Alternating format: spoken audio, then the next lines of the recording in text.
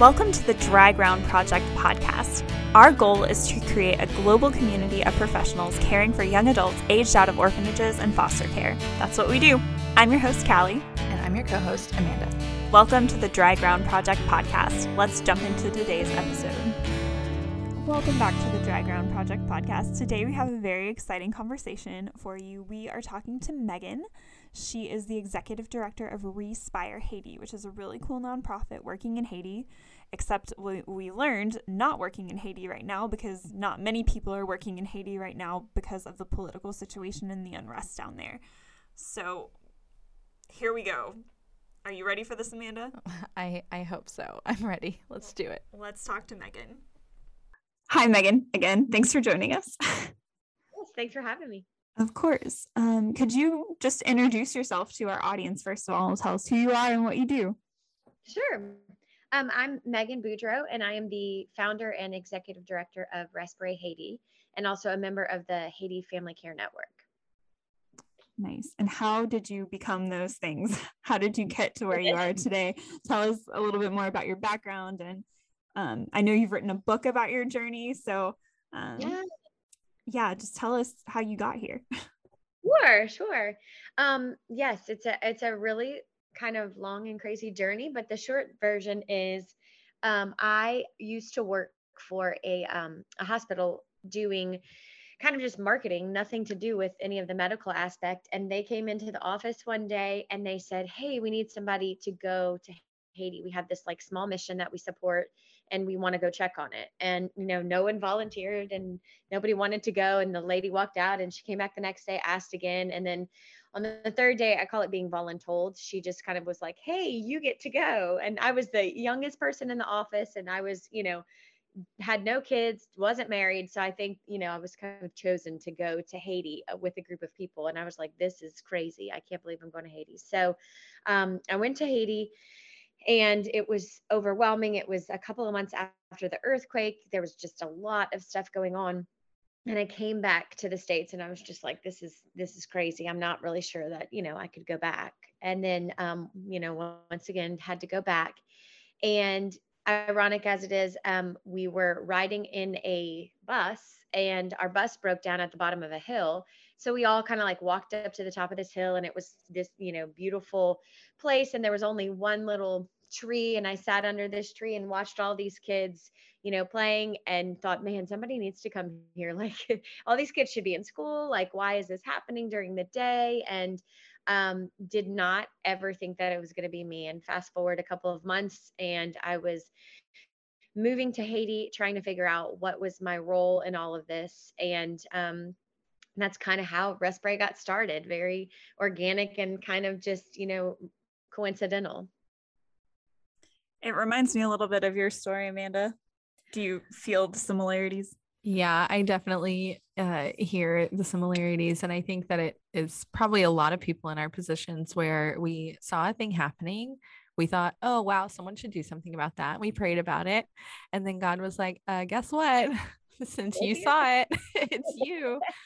So yeah, I definitely resonate with that story. Yeah, and neither of you necessarily wanted to go do these things, but here we all are. Oh no. Yeah. I was not in a position to think like, oh yes, this is what I'm going to do and create and all this. No, not at all. I just was like, oh my goodness, somebody else. Why am I doing this? This is crazy. Yeah, for sure. Do you want to tell us a little bit more about your organization, your mission, vision, goals, exactly what you do down in Haiti? Yeah. So Respired Haiti exists to encourage, educate, and empower vulnerable children, Rest-of-X and orphans.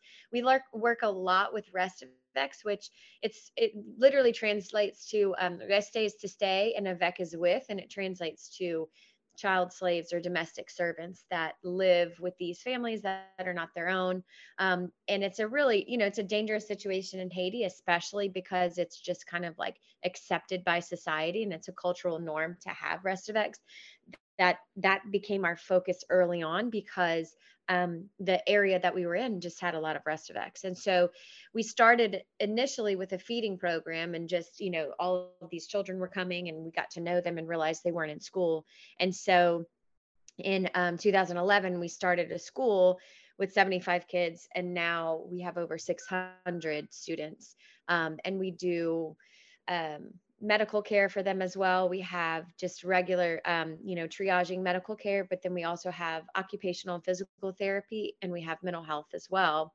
And then we've got sports programs. We have soccer and tennis, and then, numerous other programs that we do. And so it's kind of just been, a domino effect of kind of seeing the need and then making sure that, we're holistically helping our kids. And so, it started off like just a little bitty feeding program, and then it's grown to, we have over 140 staff that run it. And currently, I'm sure we'll get to this part, but currently I'm in the States because of the situation in Haiti. And so it's been a really kind of a whirlwind, last 10 years. Amazing. And it sounds like you're doing a really good job meeting all those practical needs. I saw you speak. I found a YouTube video earlier. You were talking about the school, talking about kids working. And you said it was really common for the kids like helping out around the school to find their identity in their work and what they were doing. But your vision, I guess, is for them to find their true identity and their true father and their savior. So can you talk a little bit more about that and how faith plays into your organization and what you do and what you believe? For sure. Yeah.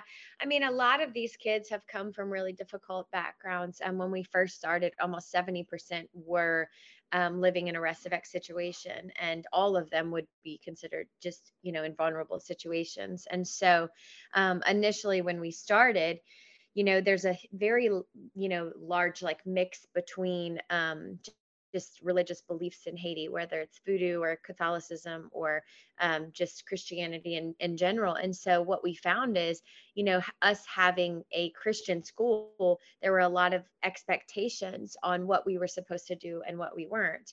And so it started to be a little bit challenging, because even culturally in Haiti, most of the schools use corporal punishment. If they don't do their homework, they're hitting them, they're making them kneel, they're, doing all of these things.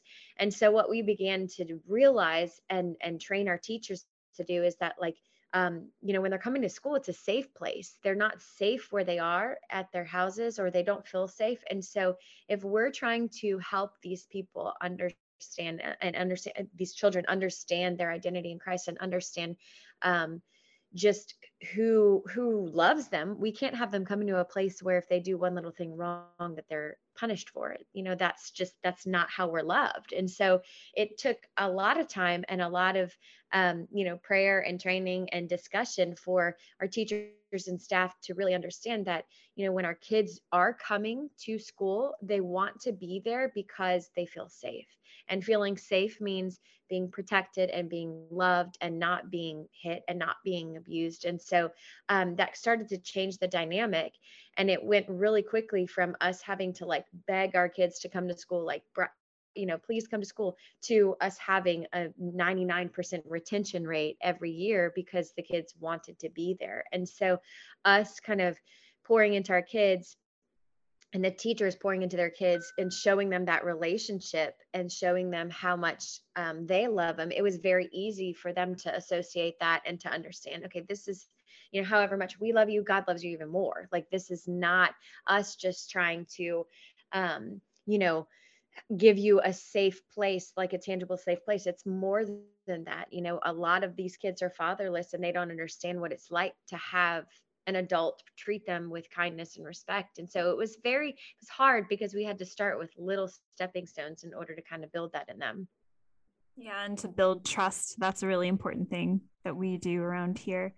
But it sounds like you're doing a really good job sharing the gospel with them while meeting those practical needs. So how did you handle the cultural transition with the teachers, right? So did you just get really lucky and find teachers that had the same values that you were trying to build with the school? Was it a slow process? How did that work to be able to build a safe space? And to get them on board? Yeah, it was hard. I'll be honest, it was hard. I mean, I was lucky because I was there, I was living there, and I was able to, be in the day to day. And especially the first few years of Haiti, I was living in Haiti. I was in the process of adopting my two girls. So I never left. I was there all the time. I was able to try and, be that support, and I was witnessing and being aware, and it kind of really helped for us to do, activities that would show them, what it was like for them to be talking to kids in a demeaning way or whatever it might be. I mean, just simple activities of like, okay, if you're going to shame these kids, if you're going to embarrass them, what does that really do to them? And so we would bring in people from all over to try and train and teach.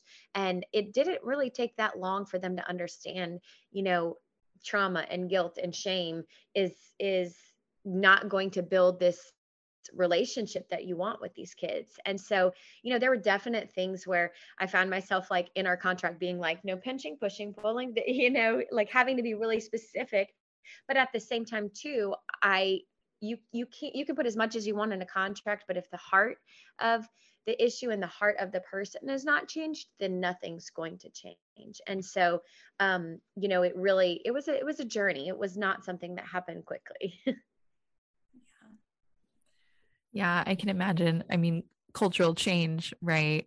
It's from the inside out, and it's a slow process, but it's cool to see that transformation kind of arriving and being present in the school. That's something really special.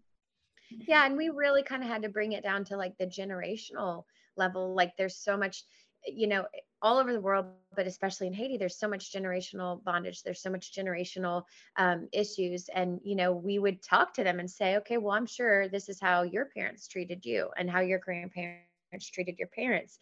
Did you like when this happened to you? Okay, do you know there's another way? And a lot of times when there's such a stuck thing in culture and it's not a positive thing, it's because there's just not been another way offered. And so that's kind of what we tried to focus on, because I'm always, since the very beginning, I'm like, I'm working myself out of a job. I love living in Haiti, but one day I'm not going to be there. It was sooner than we thought because of COVID. But, what's going to happen when I'm not there, like holding hands and trying to say, this is right, this is wrong. I need to have people in place that have that ability and discernment, and that God's really placed in leadership to do that. And so we were lucky to be able to grow our leaders in that way. And we found some really amazing people. That's awesome. And you're interrupting that cycle that you're talking about. Like, I hope that the kids that you've worked with will grow up and have healthy families. But maybe what is the situation for these vulnerable children that don't have intervention? What happens to them in Haiti? Yeah, I mean, and that's a really hard question, especially right now with what's happening in Haiti. For those that are not aware, there's a ton of violence, gang violence, unrest, inflation. I mean, everything that you can imagine that could go wrong in a country is going wrong right now. School was supposed to start back in September. It's November. It still hasn't started. It's not safe for kids to walk to school. There's just cities being overrun with gangs. There's been a lot of kidnappings and killings, and it's just really, really, really scary. And, this started in 2019, and then COVID happened in 2020 and 2021. And then this kind of got worse again last year. And so when you look at it, where we're at, just speaking from our school and our area is, I mean, these kids haven't been in school in over 3 years, and although, we've tried to do, virtual school, we've tried to do all of these different things, even right now, without disclosing too much, we're doing school right now, the way that we can, but it's still really challenging because it's not normal. And so when you have all of these children that are in such vulnerable situations, and then you have roads that are closed off, and gas right now is like $25 a gallon. I mean, how are you getting anywhere? You can't. And so we're stuck with doing house visits via phone call, like, oh, hi, how are you? Like it's really impractical and it's dangerous. And so, to be honest, this is kind of where many organizations are, is what do you do? What is the best way to check on these children, to support these kids? Because I've got 600 children that I haven't seen since this past summer, and it's dangerous. And it's really something I think that, there's not a best way to handle this, because Haiti is its kind of own animal. But honestly, there's a lot right now. There's a lot of, you know, everything from malnutrition to, sexual abuse and violence that's happening because of the state of Haiti. And it's really heartbreaking. Are you okay? I know. I'm like, sorry, I just unloaded all of that. Is this a therapy session or a podcast? It sounds so hard. It's really, I mean, it is. It's just sad. And because Haiti is, where it is and its location, it's always kind of like the black sheep of so many things. And yeah, a lot of people are struggling. A lot of Americans, there's been this mass exodus of foreigners because it's not safe, or because their organization can't run. There's been a lot of organizations that have closed down, and then there's just a lot of kids that are just sitting and waiting for something to change. I didn't realize the situation was so bad. Yeah. Mhm. So I have read and kind of followed along with it. I have some other friends that have done ministries in Haiti, and so I was hearing from them and their newsletters of just how hard things were. So in that way, I feel like, especially kind of from, popular news sources in the West and even here in Europe, like we're not hearing about it very regularly in European news. How do you advocate for, the black sheep of the of the family? How do you give a voice to what's happening and prioritize, communicating that this is important and we should care about this? What does that look like? Just so people know, right? I mean, and honestly, I wish I had a really like formulated answer, but the truth of the matter is, I mean, we don't know. I mean, there were calls for, you've got calls for, there to be, some sort of intervening from the UN or from the United States. And then you've got these people that are like, absolutely not. Like, they've already done all this colonization. Look where we're at. So you've got both sides of it, but at the same time, there's nothing happening right now, and that's a dangerous thing to happen. So like, I don't know what the answer is. I mean, I know that not having a government, not having free and fair elections, that is a huge thing. The last time my husband and I were in Haiti was last summer, and we flew out. We almost got stuck in the country, and we flew out, and then a week later, the president was assassinated. And so, it was kind of just like there's so many different elements that are happening, but ultimately, this is what always happens in these sort of disaster crises like situations, is the children are the ones who suffer. There's no school happening. Those who had feeding programs or family support or mental health support or whatever, all of that is kind of like dissipating. And even with us, we're not located in the heart of where a lot of this is happening, yet our numbers of therapy we've been able to provide. I mean, we run special needs programs in our school and at our medical clinic, and we've got tons of individuals that can't even get to their therapy sessions. Like, it's very challenging. And so, you can shift course and you can try and figure out, okay, how can we meet the needs? How can we come to you? How can we do this? But it's still not, solving the overarching problem of Haiti needs to change. And, there needs to be some sort of miraculous thing that happens.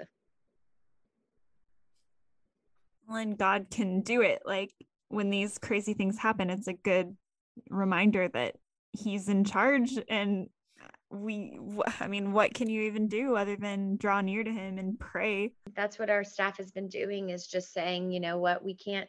And I just, I was laughing at I was telling my kids, my older kids, who I have 3 adopted children from Haiti, and they're here in the States with me. And we were talking about, the state of Haiti. And long story short, we came to visit in March of 2020 for a fundraiser. We were supposed to be here for a week. They packed a little carry-on bag, a little rolly suitcase, and then the airport shut down, and they've never been back to Haiti. And so, there's a lot of them not having closure and stuff. So they ask a lot of questions, and, but they find it funny. And they said this yesterday, when I was talking about the fact that, oh, we can't get to our, uniforms because they're in a different city. And our school director keeps saying, okay, well, we got to get the uniforms. And I was like, he is so set on getting these uniforms, and yet we're not even having school, and we don't have our kids like, coming to school yet. And my oldest son goes, yeah, but like that's the faith of the Haitian people, is they want it because they believe that something's going to happen, something's going to change. And, I'm like, he's right. That's what happens, is they just keep moving forward, and they're just such a resilient people that it's like, the more that I'm looking at the practical of like, oh gosh, we're not having school, Gracia, our director of our school, is like, I need to have everything ready for when it does open. And so I just appreciate that about them. And I think that's one good way that their faith encourages me being over here. Phew. Is there anything else you want to tell us about the situation? It feels so heavy. Yeah, it is heavy. No, I mean, just be praying for Haiti. I mean, Haiti needs some sort of change. And, a couple of weeks ago, actually, we were watching some resolution that was brought to the UN, to vote on sanctions or something to try and help Haiti. And with the way that the gangs are running the country, they're literally, you know, starving people from everything, from education, from food, from gas, from jobs, from work. It's really tough. Great. We'll try to link some information and resources in our show notes.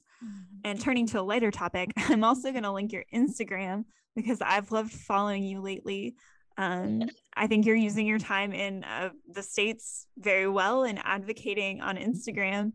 I really liked the reels you did when you got into a fight, or let's say a disagreement with someone who called you delusional for comments you made related to placing children in families. Do you want to tell that story or explain what happened? Oh my gosh, yes. I really want to hear about this. My husband like thinks this is the funniest thing because you guys will love this as women. Because if you behave badly as a woman, who do they email? Your husband.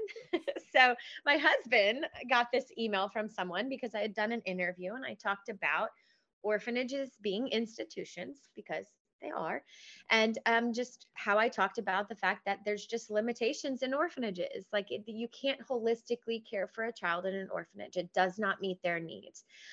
And then he received an email saying that it was very harmful or hurtful, and what was this other word? I can't even remember. But he was very frustrated with my response talking bad about orphanages, because he has an orphanage that he runs very, very well, and it meets the needs of all of the kids, et cetera, et cetera. And so, yes, my husband did what he always does and just forwarded it to me with a little eye roll and was like, here you go. So I read it and then I responded, like I always do, with just some facts and some, you know, pieces of information, and also just kind of attached some articles and some statistics. And then I was met with, thanks for your opinion, but this is not the case in Haiti. And I just kind of thought it was laughable. So I started using and realizing, this is what a lot of people probably believe, and they get stuck on, well, this is my orphanage and I have support for it, and here's what's going on. And so the ironic thing is within a few reels, people started messaging me because they kind of figured out what orphanage it was. And as I was sitting here like educating, saying, yes, I understand that you might have some kids that don't have, living parents, but there's other options besides orphanages. And I was sitting here trying to say that. And I got some really like, I don't know, difficult insider information that most of the kids in his orphanage do have families, and that some of these parents actually tried to come to the orphanage to get their children back and were denied. And so then that kind of got me on this like extra kick of like, okay, not only are you wrong in your thinking, which I feel like is fair to say because that's not an opinion of, how children should live, but you're also neglecting and denying that like these kids actually do have families. And I think it gets really dangerous when especially Americans or foreigners get to decide when they think poverty is too much for a child. And I think that was the start of these Insta reels, is like, okay, let's kind of just nitpick this one by one. Yeah, it's a great outlet for expressing your frustration, I guess. Yeah, and creative expression, right? Like there's an element to that. Um, but I think it brings up this point that we're seeing in childcare and orphan care in like organizations with younger leaders is we're not looking to put we're not trying to find a place to put a kid. We're trying to look at an entire system and say this system doesn't work. It clearly hasn't. So how do we change that system? And I think that that's where like we're having this clash between older organizations and younger organizations and interacting. Like we all want to help the orphan. How we approach that is quite different. The truth of the matter is like this is, especially in Haiti and really all over the world, 80 to 92% of kids in orphanages have living parents. And it's just a situation where, in Haiti, um, supporting them to go to school would be a huge thing. And it's like the most heartbreaking thing in our area. When I first moved there was very few, orphanages in our area. And then, got to be kind of more of the place to be for Americans.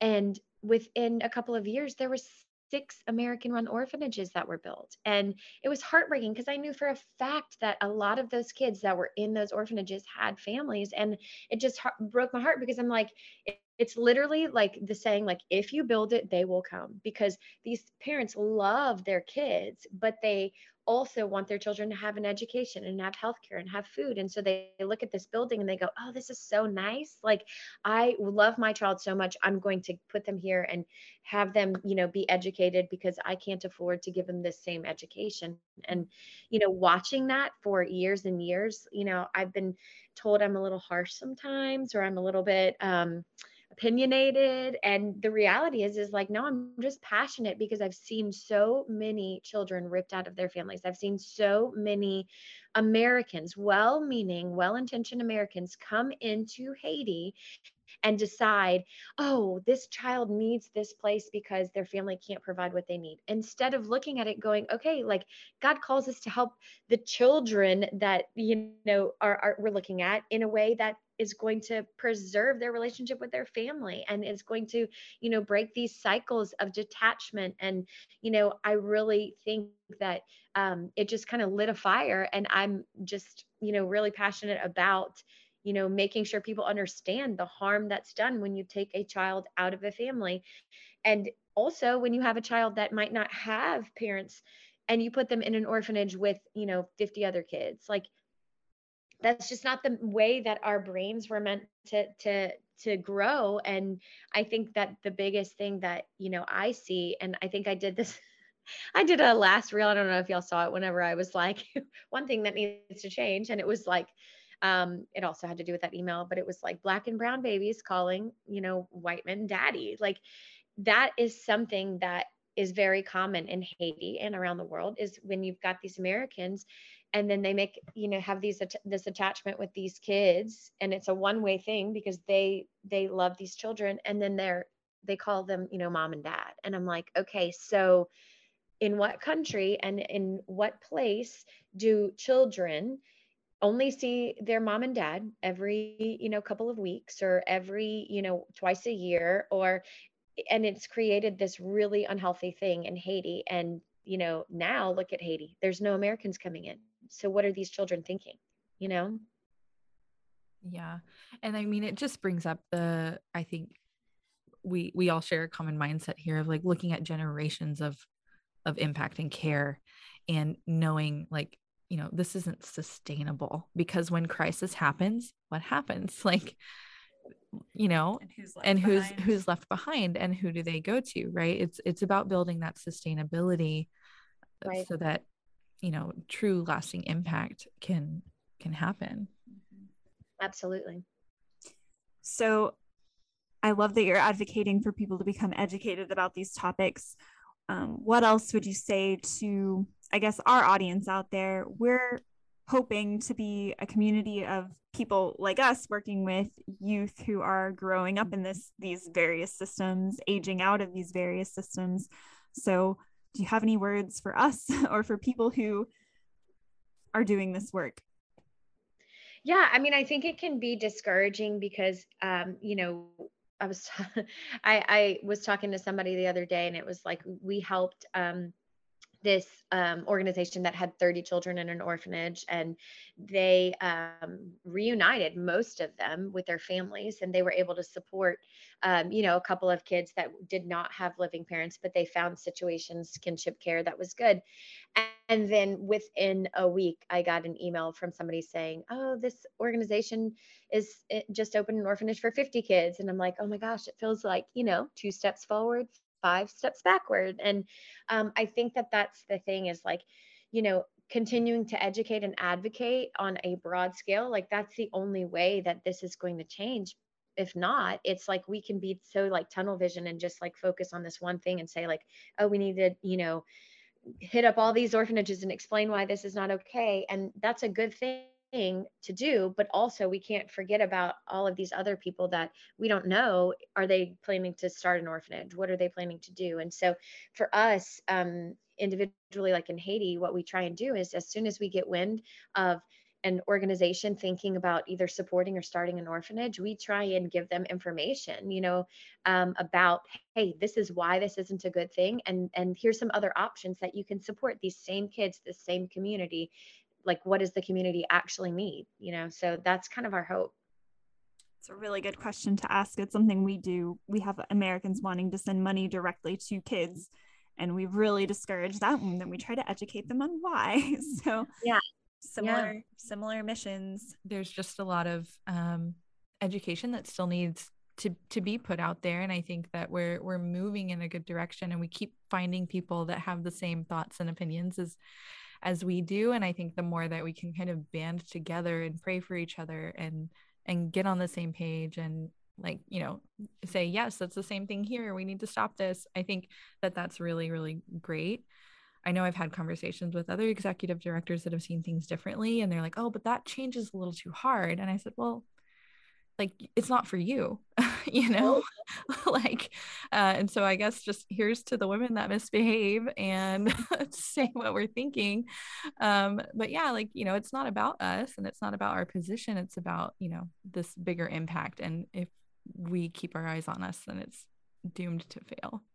Absolutely. Yes. Phew, we're back. How many times did you say that during that interview? It's just phew. We need a few count. I will confess, I am a recovering journalist. I don't often read world news. I did not know enough about the situation in Haiti. I need to educate myself. Holy cow. Yeah, it's been really, really horrible. And I mean, that's just the news that we're getting, right? And who knows what's happening that isn't being covered or kind of getting out there. So it's really heartbreaking. Yeah. And she is amazing. I love talking to Megan. Oh yeah. I would talk to Megan all the time if I could. Yeah. Megan, if you're listening, please talk to us. Be our friend. Be our friend. Yeah, no, it was a great conversation, and it was great to just hear other people that are passionate about speaking the truth, and even when it's kind of going against these old ways of thinking. I think that's something we need more of in the world in general, but especially working with vulnerable people, right? You have to be ready to. Yeah. I think the people in our community, the people who are listening, are on the front lines. They're seeing this. So if we're not speaking up, if we're not saying what's true, then how can we ever affect change? Right. Yeah, exactly. So thanks for listening to our conversation with Megan, and we'll see you in the next episode here on the Dry Ground Project. Bye. Bye. Thanks so much for listening. The Dry Ground Project is hosted and produced by us, Callie Newton and Amanda Bannister. Music and production support by Aaron Newton. Sound production and design by Jonathan Neves. Find us online at thedrygroundproject.org, on Instagram at thedrygroundproject, and on Twitter at drygroundproj. See you next time.